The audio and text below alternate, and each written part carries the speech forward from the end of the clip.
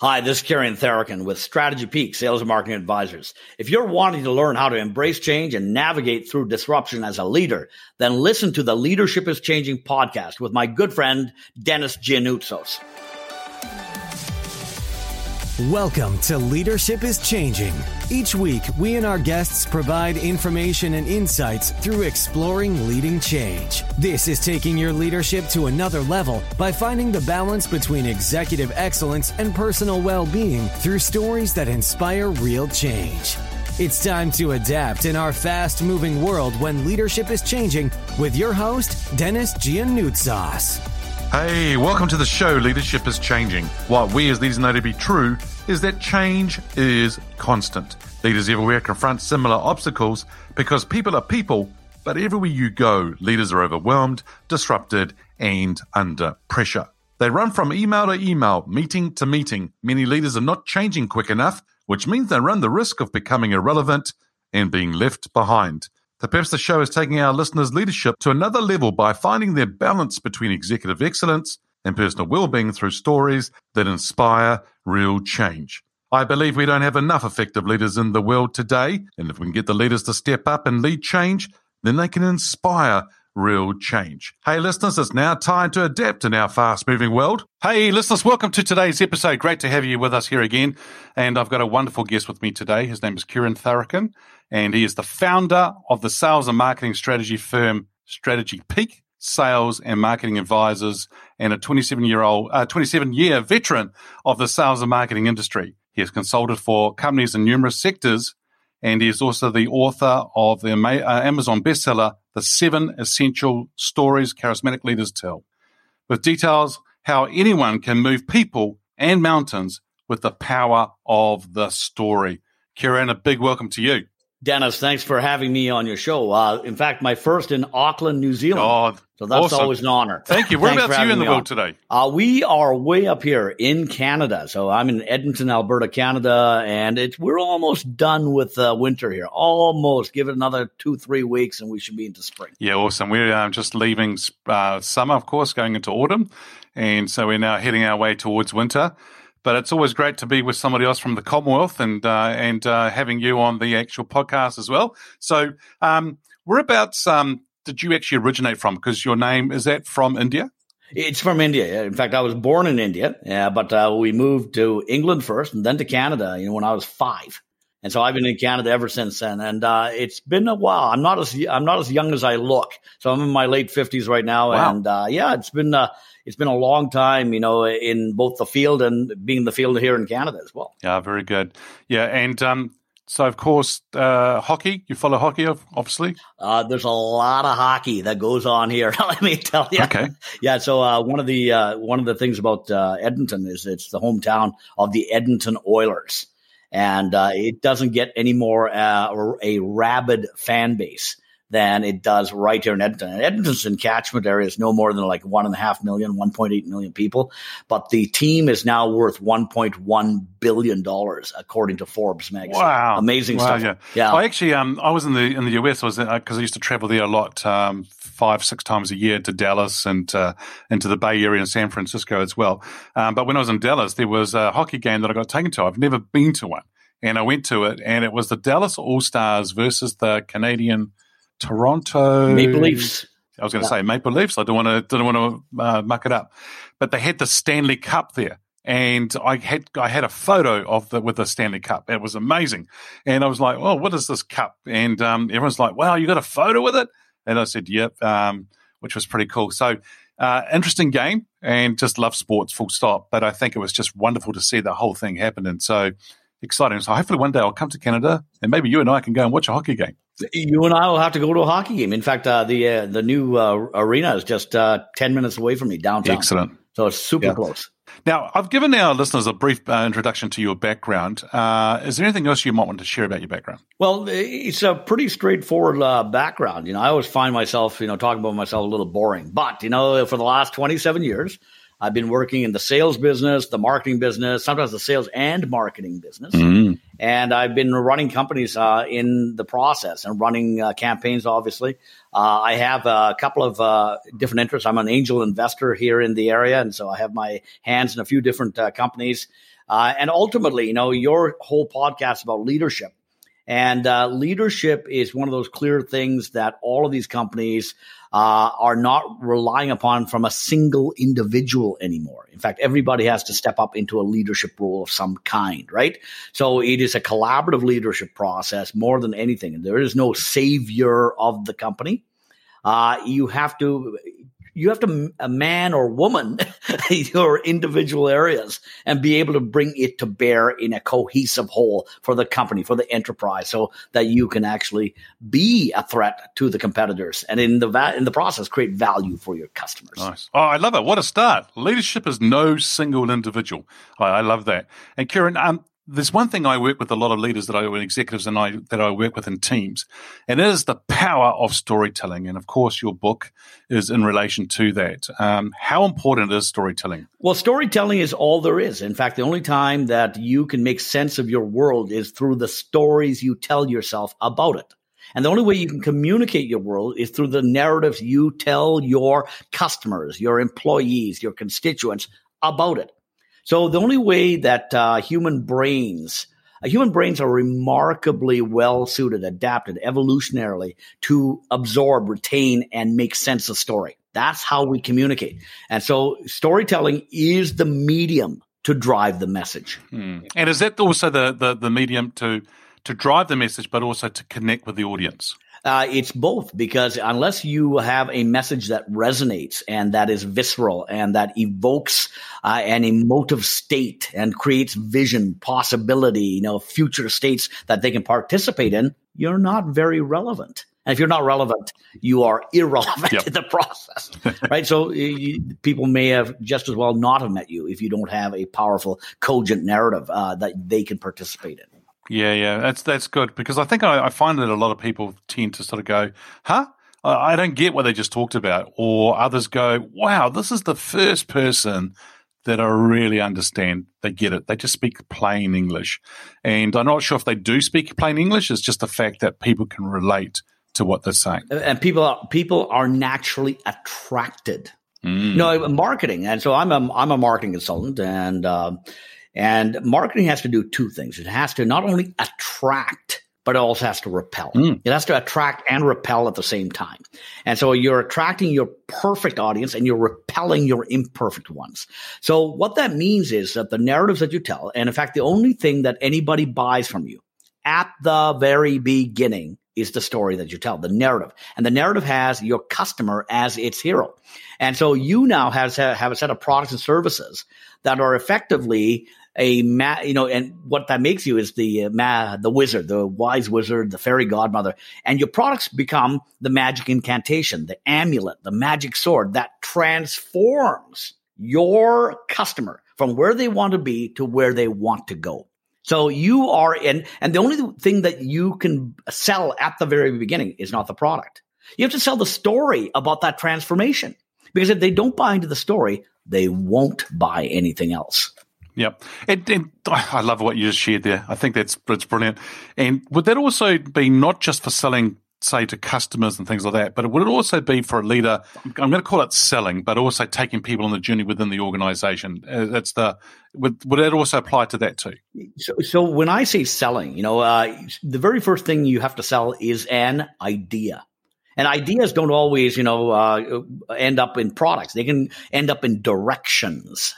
And so, who is it? Columbus, regardless of what the Christopher Columbus may be thought of today, he had to sell the Spanish king and queen, Isabella, on the idea of financing these 3 ships to the New World. Had to sell that idea. Steve Jobs had to sell his board on the new Macintosh computer, the whole thing, which saved the company, which absolutely saved the company. Now, he had to go spend 10 years in the wilderness in the meantime, but he had to sell. We're on the sales and persuasion basis, whether that's us as politicians, okay, and trying to convince our people to go into a direction. Mr. Zelensky is clearly in the sales business now. He's not only keeping his own people's spirits high, but he has to sell the Western powers on supplying him with not only moral support, but with weapons and with cash and with sanctions and all that. It's all a sales process. And can you imagine a leader in his position without the ability to persuade? And, that entire country would be for naught at this point in time. But there's an example of an individual, and he was a comedian. And comedians at their core have to be in the communication business and really understand their audience. And so he already had these powers available to him. And to see this man step up into such a prominent role from what he was before, it's just awe-inspiring, absolutely awe-inspiring. But what's he doing? He's selling stories. Love it. Love it. Great analogy. And I think it's just rolling out in front of us right now, right? And it's a good way to look at it. Now, Kieran, how did you get into leadership? Accidentally. I think a lot of people get into leadership accidentally. I've always, I think you need to know what level of leadership you are most suited for as well. So I've never wanted to be a CEO, ever. I don't like a lot of aspects of it, but I'm a great 2IC, a second in command. I'm an absolutely great 2IC. So I'm the guy. So I invested in a little company in town here called Socialite Communications. We're a Shopify marketing agency. We do marketing campaigns for Shopify merchants. And I have two young men that I have partnered with. I'm the senior partner because I'm 20 years older than them. But these two young men, they run the company. One of them founded the company, but the two of them run the company. And the three of us are partners. And the last thing I want to do is to be able to usurp any part of what they do, because they are so much better at understanding the markets and the campaigns and the tactical than I am. But I'm a great 2IC. So I understand exactly what they do. I understand marketing and all this kind of stuff.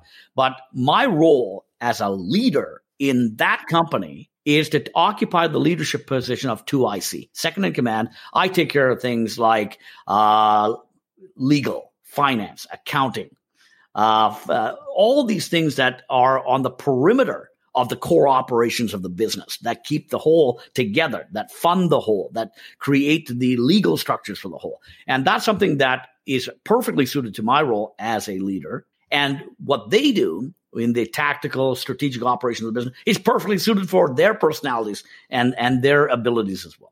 Find your role as a leader. There isn't one leadership position. There's multiple leadership positions. And isn't that really important? I mean, to know what your role is and own it. I think that, and that it's okay to be the 2IC. That if you can do it really well and you can knock it out of the park and be world-class in doing it, perfect. That's exactly what it is. And I think for our listeners here, it's important for you to understand the type of leader you want to be, but the actual leader you want to be. In other words, if you don't want to be a CEO, no problem. But what's the kind of leader that you want to be? I think it's really important. Kieran, here's a question for you, and it's the person can be alive or from history. Who's your favorite leader and why? Steve Jobs, hands down. Now, I love history. Absolutely love history. I love reading about ancient history, especially. And so one of my favorites from the old days was Alexander the Great. Absolutely great, phenomenal stories. Now, he's a military commander, but this young man took over the reins of power from his father, Philip, as a 19-year-old boy. Now, he had been raised since he was 14 to occupy positions of power. But during the course of the next 12 years, he took these Macedonian and Greek troops all the way to the frontiers of India. And he died pretty young, at the age of 32. But his legacy still stands today, to the point where Greek medicine is still practiced in India as an ancient rite, right? And so all the way through Afghanistan, all these kinds of things. How did he do that? Now, a modern day equivalent to that might be, and what I'm saying is, starting with just a pile of resources, and then you make something great out of it, would be Steve Jobs. Now, Steve Jobs revolutionized not one, not two, not three, 7 different industries. He revolutionized 7 different industries. If he revolutionized one, he would be a great businessman. If he revolutionized 2, he would be, maybe a tycoon of some kind. To revolutionize 7 different industries is the mark of a genius. And I consider both those examples. Because Jobs had success at a very young age as well. He wasn't given the keys to the Macedonian kingdom like Alexander the Great was. But he was able to create these multi-billion-dollar fortunes for Apple. And Apple's a $2 trillion company now because of the foundations that Jobs set. How did he do that? You can only do that with powerful leadership skills. And maybe maybe you've already given me the answer to my next question, is that if you were to meet him on a park bench and have a coffee with him, what would be one question you would ask him? This might be surprising, but I would want to know his spiritual practice because Jobs had a very powerful spiritual practice. And he made a spiritual pilgrimage at a young age again to India. And that profoundly affected him. One of his favorite books was Autobiography of a Yogi. And he would hand that out to his friends and such. So and that is a big part of what I've learned in the past 20 years, definitely in the last 10, is that your spiritual practice is as much a part of you being a leader as anything else, And if you don't have some kind of a spiritual practice, and I'm not talking about going to church and worshiping according to the dictates of the Catholic Church or whatever it is. If that's what you want to do, please go ahead and do it. But I'm talking about something as simple as being calm, okay, and being centered and allowing things to flow forward and being aware of yin and yang and knowing which is right for the moment. And so what I have very deliberately done in the past 5 years, 10 years, has been to take time in the mornings for at least a 30-minute to 50-minute meditation. And I might do that multiple times during the course of the day just to zone in. Okay, and you can zone out or you can zone in. And zone in is, you're not zoning into the business or the problems or the opportunities. You're zoning into yourself. And so Jobs had a powerful spiritual practice. And one of his best lines that I've read is that a reporter had asked him, that he had basically missed the internet. Apparently he missed the internet, all the different revolutions that were happening in the internet. And I forget exactly which products bypassed him at that point in time. And the reporter asked, what are you going to do now? Because the reporter was framing it from the point of loss. You've lost out here. And Jobs simply said, I'm going to wait for the next big thing. Because he knew there was going to be a next big thing. Because there's always a next big thing and always another opportunity to not only gain, but also to redeem yourself. And so that's part of that spiritual practice as well. And so when you look at it from that perspective, and that's the only reason you have the iPad, iPod, iPhone, and on it goes, right? That came all about after this reporter asked him that question. So how do you maintain that equanimity in your mind space to allow things to come together instead of you forcing things into place? Yeah, I like it. I love it. Let it come together. Yeah. And we need to be calm. We need to be centered to allow that to happen. And I think also that a leader who is calm is a leader who's in control. And I don't mean that to be a control freak. I mean, it's somebody who knows where they're going, actually has a real strong foundation, values, ethics, things like that. And that's a really good thing. So I am actually glad I asked that question. So then you could share that. So it's really cool. Now, the show here is called Leadership is Changing. That's the title of the show. When I say that title or statement, what does that mean for you? Leadership is changing. I think it reflects this idea of what people want out of their leaders. I put out a quote of the week every week on my LinkedIn account.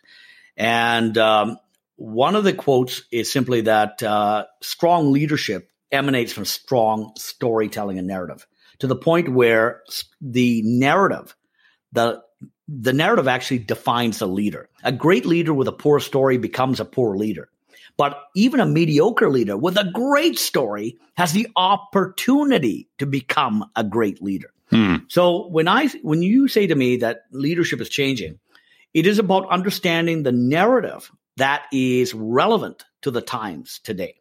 And so you would never have heard of, like 30 years ago, 40 years ago, you would not have seen to the same level the impact of things like Black Lives Matter as and this whole idea of inclusivity, representation, as it relates to how a leader imbues their organization, with these values, because people are very cognizant of wanting to see these values. You have BlackRock, the world's biggest money manager, insisting that their investee companies have very high ESG ratings, right? Environmental, social, and I think governance, right? ESG ratings. And so they're saying sustainability has to be a part of your mandate. It can't be just about making money. So so things are changing. And when things are changing out there, which mandates that leaders have to change to mirror what their people, their constituents, what the world at large wants out of their organizations. And this is clear recognition that you are a part of the whole. You are not there to exploit the whole. You are there as a part of the whole. So what is your contribution? Yep. Oh, good. Very good. Oh, wow. And so strong leadership comes from strong story or narrative and being able to actually deliver that and do that well, which is very good. Okay, cool. I love what you're sharing. I'm actually just taking notes. And listeners, I hope you're taking notes because there are some really, really cool things being shared here. Now, you and I are living in a world that's fast-paced, ever-changing, around data, social, technology, business. It's just really, really getting faster. And the speed, that rate of change is happening a lot faster as well. What makes a leader successful today in a fast-paced, ever-changing world? I think it's the same things that have always made a leader successful. And it is not whether the speed of change, we certainly have an increase in the speed of data. Data just quintuples and quadruples and, triples, all the time, right? And so the rate of data available to us is exponentially changing. But I don't know if the rate of change has been exponentially changing. So I challenge that a little because if we take a look at somebody born in 1900, at the turn of last century, what happened to them? Well, they saw 2 world wars, 2, police actions, maybe in Korea. We saw the Vietnam War. We saw the advent of of electrical power when it comes to urbanization and the availability of that, the automobile, flying. We went to the moon between 1903 and 1969, 66 years between somebody getting off the ground for a little sputter flight, 150 yards, the Wright brothers, to all the way to the moon. So the rate of change has always been like that. And if it's not a rate of change, technology-wise, those are all technology examples, some geopolitical examples, right? It is just the rate of what has been going on with people as a whole. During the 1800s, I think there was probably 5 regime changes in France alone. 5 during the time of Henry VIII in England. There's probably, I don't know how many times they flip-flop between Catholicism and the Church of England. Flip-flop. So the change has always been there. Now, what has not changed is the ability of the leader to read the situation and the direction the winds are blowing and to provide safety and direction and a future that all their constituents can participate in. So it is clearly that ability to see that future vision and then translate that into a compelling, cogent narrative that everybody can see how they participate with and then can actually partake of. Yeah, good. And I like what you're saying about reading the winds and then being able to actually adapt to that or change the direction. Very good. Kieran, you and I have been talking about it through the lens of leaders and looking at it through that. If we had to change the lens and now start thinking about it from an employee's perspective, how has employees' expectations of leaders changed? This is really profound. Because since about 1994, when the World Wide Web took place, and we went from Web 1.0 to 2.0 to whatever it is today, we have this ability to not only partake and participate in all sorts of conversations, but to generate conversations as well. So anybody can be a publisher at this point in time. Anybody can participate in this dual process of participant and producer, participant and host. So what that simply means is that everybody sees their own power multiplying as a result. And therefore they feel more entitled and more empowered to have their voice heard. And so when we hire people now, at my age, I'm from the baby boomer generation. When I came out of university, it's yes, sir. Where do I sit, sir? And how long should I work, sir? Right. And it was probably a sir. is probably a gentleman that I was working for. More than likely that was true. That's not the case today. The case today is that now we have so many young people want to see purpose-driven organizations beyond making a buck. And so it is very incumbent on leaders now to provide that purpose beyond this value proposition where the corporation is charging money for a product or a service. So how do we contribute to the world as a whole, the community as a whole? How do we provide you, the employee, not only with the opportunity to grow, but we take an active interest in that growth, and we can show you that you have representation in our organization. You can see people who have gone through that process, and that's where they are today. That's where they are today. And we have all sorts of different people and different diverse backgrounds, participating in this growing organization. So young people especially are very adamant of wanting these kinds of value-driven mission statements beyond making a dollar out of the organizations that they serve. And in turn, they serve them. The organization serves them as well. It's a trade. Yeah. And we're seeing whereby people are not getting that. They're not seeing it. And now today they're calling it the Great Resignation. It's like, hello, if you're not looking after people and you're not doing what you just actually shared there, then what do you expect? Of course they're going to get up and leave. Of course they're going to go somewhere else and look for it. And I think what you're saying is spot on, in the sense that leaders need to be awake to this and make sure that they are doing that. I've seen many leaders too on the other aspect, whereby they have somebody on board and that person resigns and goes somewhere else, and they get so upset. And I'm like, wait a sec. Yeah, you don't want to lose people because you know that's talent and things like that. But really, if they're going off to go and do something bigger, isn't that part of your success story? Isn't that part of our job as leaders to actually develop people? Isn't that what we're meant to be doing? Your employee is your customer. In every possible sense of the word, they are your client. A client by definition, and I'm going to call them client instead of customer.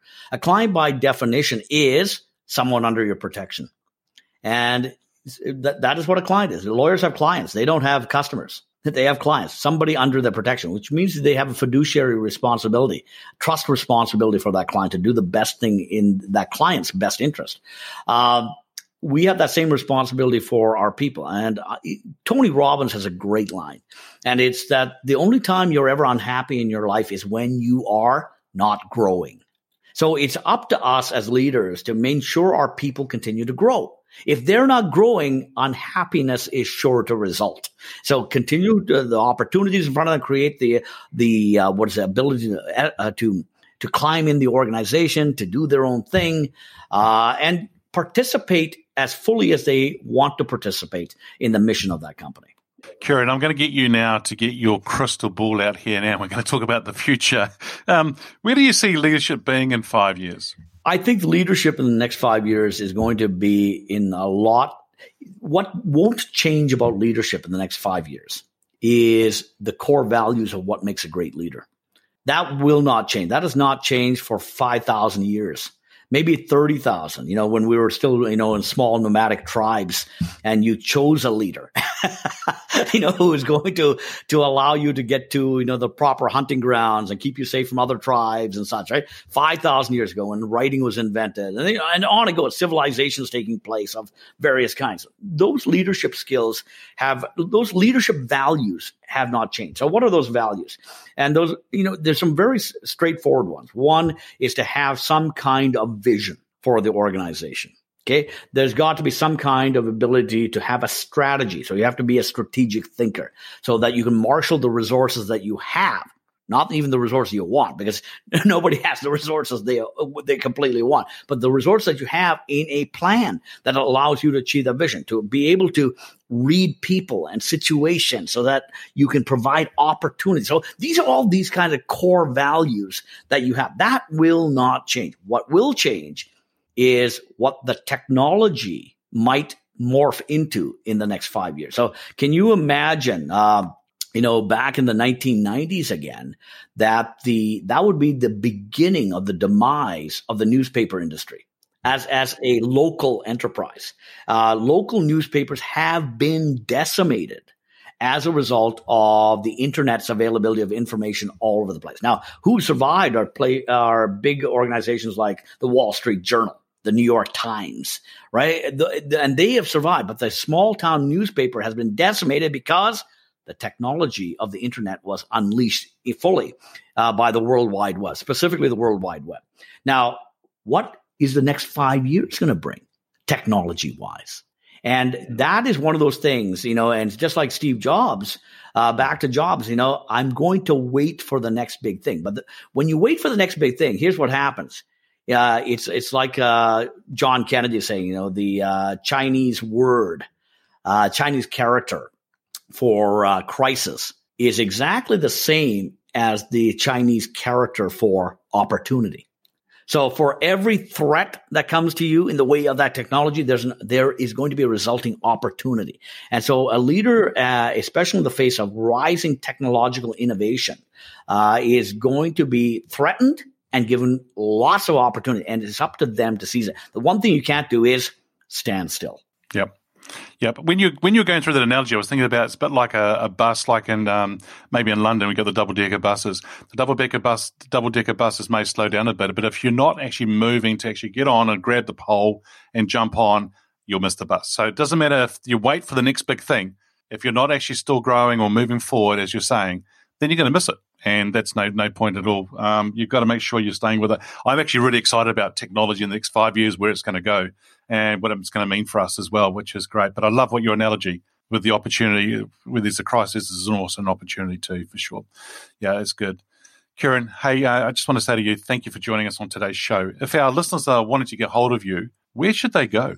Well, Dennis, my website is strategypeak.com. So strategy, and then it's in mountainpeak.com. If you go to the right side there, you can check out my book, The 7 Essential Stories Charismatic Leaders Tell.